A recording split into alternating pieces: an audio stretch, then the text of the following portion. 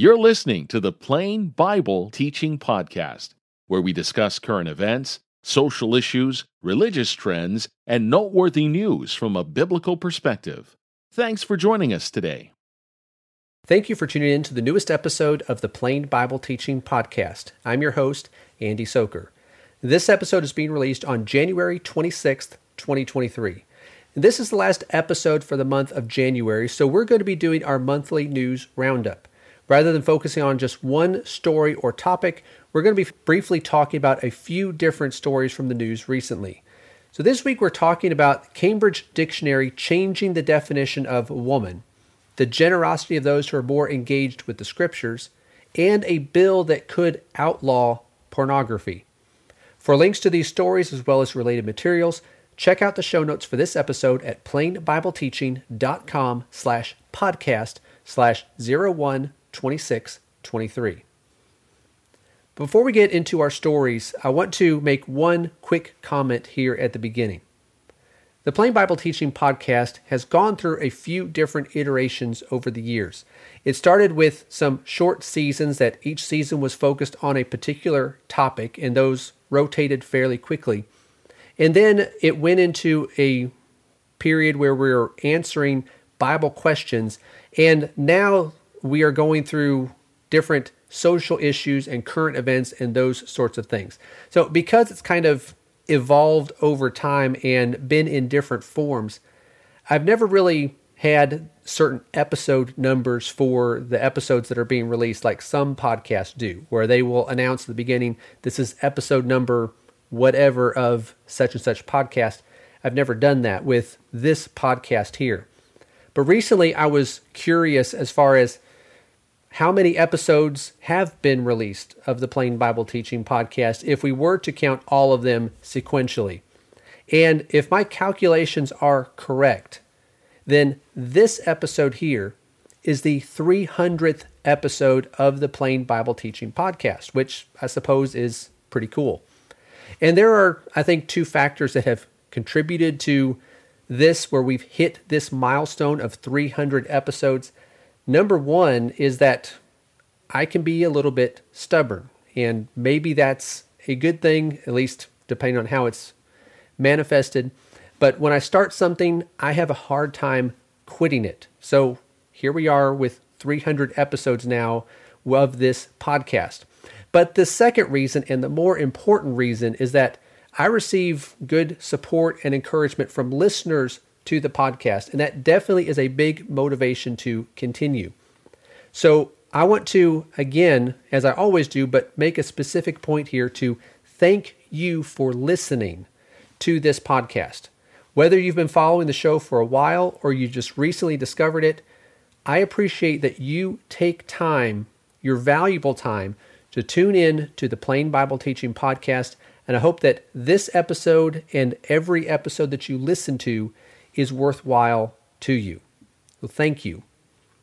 So now for our stories this week. Cambridge Dictionary bows to woke activists, changes definition of woman. From FaithWire, Cambridge Dictionary has been accused of giving in to woke activists by changing its definition of woman to be inclusive of those who identify as transgender.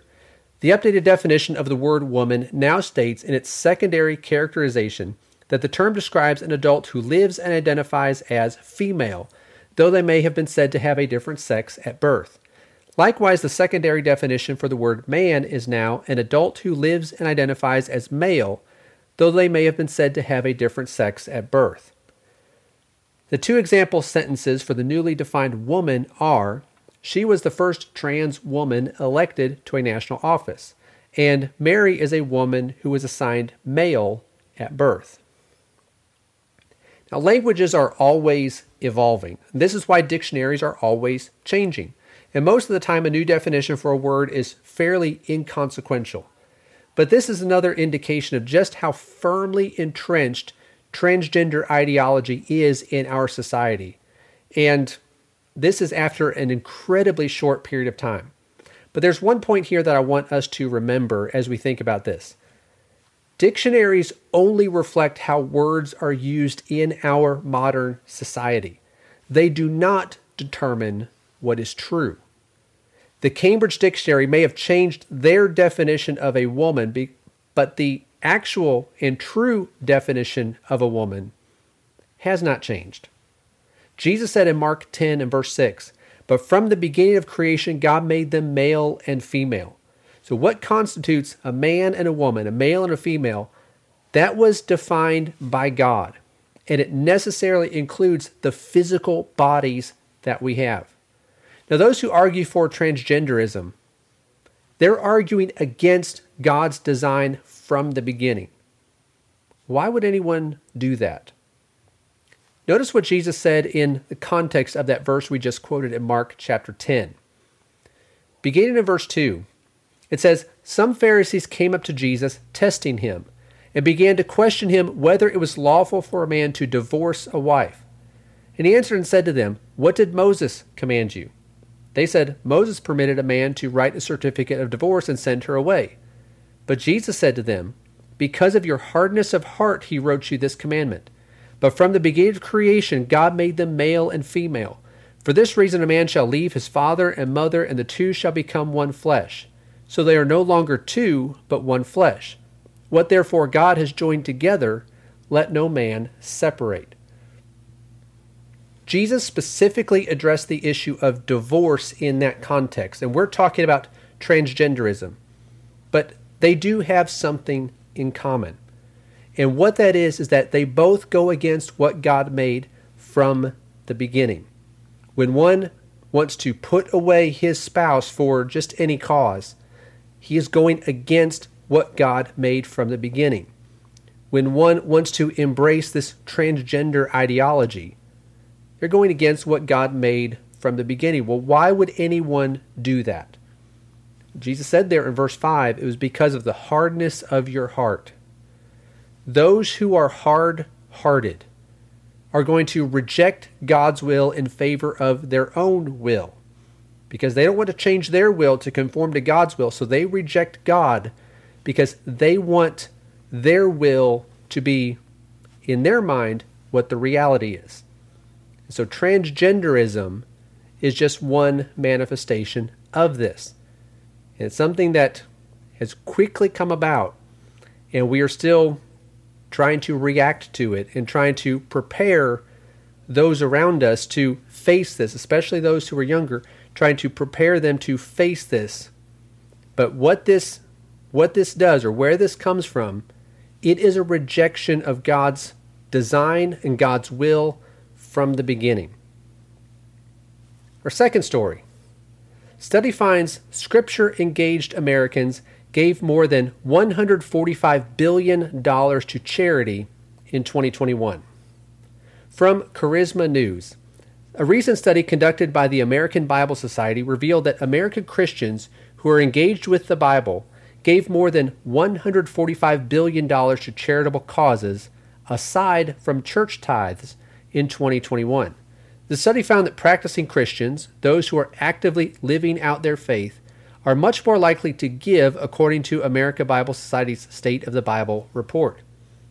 Then they define what they mean by Scripture engaged. American Bible Society defines Scripture engagement as consistent interaction with the Bible that shapes a person's choices and transforms their relationships with God, self, and others. Then it goes on and says, those who are Scripture engaged are much more likely than others to donate to charity. 4 out of 5 report giving, compared to just over half of those who are Bible disengaged. Then it says a total of 80% of Scripture-engaged Americans gave to charity in 2021, compared to 68% of those in what they call the movable middle, and 53% of Scripture-disengaged Americans. Now, this shouldn't surprise us given how much emphasis there is in the Scripture on doing good and helping others, particularly those who are in need. When the church was first established, it resulted in an extraordinary need, because in Acts 2 you had Jews from all over different parts of the world coming to Jerusalem for the day of Pentecost. They heard the gospel, many of them obeyed it, and then they continued in Jerusalem longer than they had planned to be there. And so there was an incredible need that had developed there within the Christians there in Jerusalem. So brethren stepped up to help. In Acts 4, verse 32, it says, "And the congregation of those who believed were of one heart and soul, and not one of them claimed that anything belonging to him was his own, but all things were common property to them." Then verse 34 and 35 says, "For there was not a needy person among them. For all who were owners of lands or houses would sell them and bring the proceeds of the sales and lay them at the apostles' feet, and they would be distributed to each as any had need." So here you have these brethren there who made up the early church. They were willing to sell their property in order to give this money and help those of their brethren who were in need. Paul, when he wrote to the Galatians in Galatians 6 and verse 10, said, "So then, while we have opportunity, let us do good to all people, and especially to those who are of the household of faith." Now, obviously, we can be generous without giving to charity. But as that study and that report shows that this was how much was given to charity, that is one way that we can do good to others, but it's not the only way that we can do good to others. But remember the instruction that Paul gave to Timothy of what he was to teach those who are rich. In 1 Timothy 6, 17 and 18, he said, "Instruct those who are rich in this present world not to be conceited, or to fix their hope on the uncertainty of riches, but on God, who richly supplies us with all things to enjoy. Instruct them to do good, to be rich in good works, to be generous and ready to share." As God has blessed us abundantly, and as we look at our life, we know that He has. We need to look for opportunities to help those who are in need. So the more that we understand what the Scriptures teach, that should lead us to do good and to help others and to share what God has blessed us with. The third story. Obscenity is not protected speech. Senator introduces bill that could outlaw pornography. From FaithWire, could a modern-day prohibition be underway? If Senator Mike Lee gets his way, the answer to that question will be yes. Late last week, and this is from December, late last week, the lawmaker introduced a bill to officially attach a legal definition for the word obscene, WFLA-TV reported. The legislation, the Interstate Obscenity Definition Act, was filed based on the Communications Act of 1934. In it, Lee asserts obscenity is not protected speech under the First Amendment and is prohibited from interstate or foreign transmission under U.S. law. Now, this story, as I mentioned, was from last month. I missed doing a monthly news roundup episode at the end of December when I would have shared this, so I'm sharing it now. But this bill would effectively outlaw pornography by defining it as obscene and not protected by the First Amendment. And based on what I could gather here in the last couple days, it looks like this bill so far has gone nowhere, which really is not surprising. But I wanted to bring it up to make a couple brief points about pornography. Jesus said over in Matthew chapter 5, verses 27 and 28, "You have heard that it was said, 'You shall not commit adultery.' But I say to you that everyone who looks at a woman with lust for her has already committed adultery in his heart." So Jesus is saying here in these two verses, not to look at a woman to lust after her. And if you do that, that constitutes adultery in your heart. Now, one can be guilty of this without viewing pornography. But pornography is one of the major ways that this is seen or this is manifested in our modern society. Now, it would, obviously, I think we would all agree, it would be a great thing if pornography were to disappear entirely from the internet and everywhere else. But we should not be waiting for the government to outlaw it. Whether it is deemed legal or illegal, we need to have no part in it. Would it make it easier for someone who is struggling with pornography to give it up if it were illegal? Well, it could be. I've had conversations with someone who smokes cigarettes, and he's told me that if they would just make that illegal, he would have a lot easier time quitting. And that could be the case with pornography.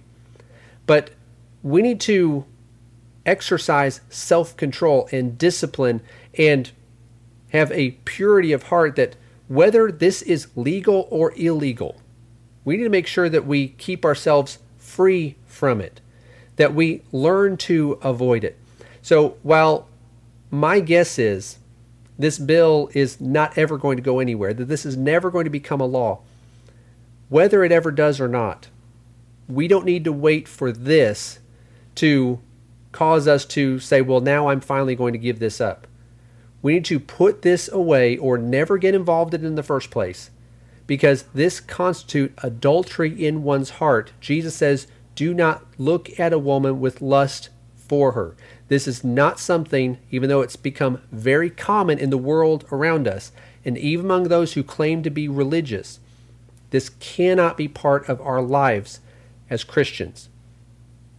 So that's all for this week. Thank you for listening to the Plain Bible Teaching Podcast. I hope you found this to be interesting and informative and helpful. For links to the stories we've talked about, as well as other related materials, visit the show notes for this episode at plainbibleteaching.com/podcast/012623. If you have a moment to rate and review the podcast or to share it with others, that would be appreciated. And if you're listening to this, remember that we are also uploading video versions of the podcast now to the Plain Bible Teaching YouTube channel. So if you prefer video to audio, then that option is there for you. And if you're watching this on YouTube, please like and subscribe to the channel so you can see other videos as they're released. And if you see a news story that you think would make for a good discussion, please email that to me at andy@plainbibleteaching.com. Thanks again for listening, and I hope to talk to you again next week. Thank you for listening to the Plain Bible Teaching Podcast. If you enjoyed this episode, please share it with others. Also, be sure to sign up for the Plain Bible Teaching Weekly Newsletter. This free newsletter will be delivered to your inbox each Friday with articles, podcasts, videos, sermon outlines, and more. Visit plainbibleteaching.com to subscribe today.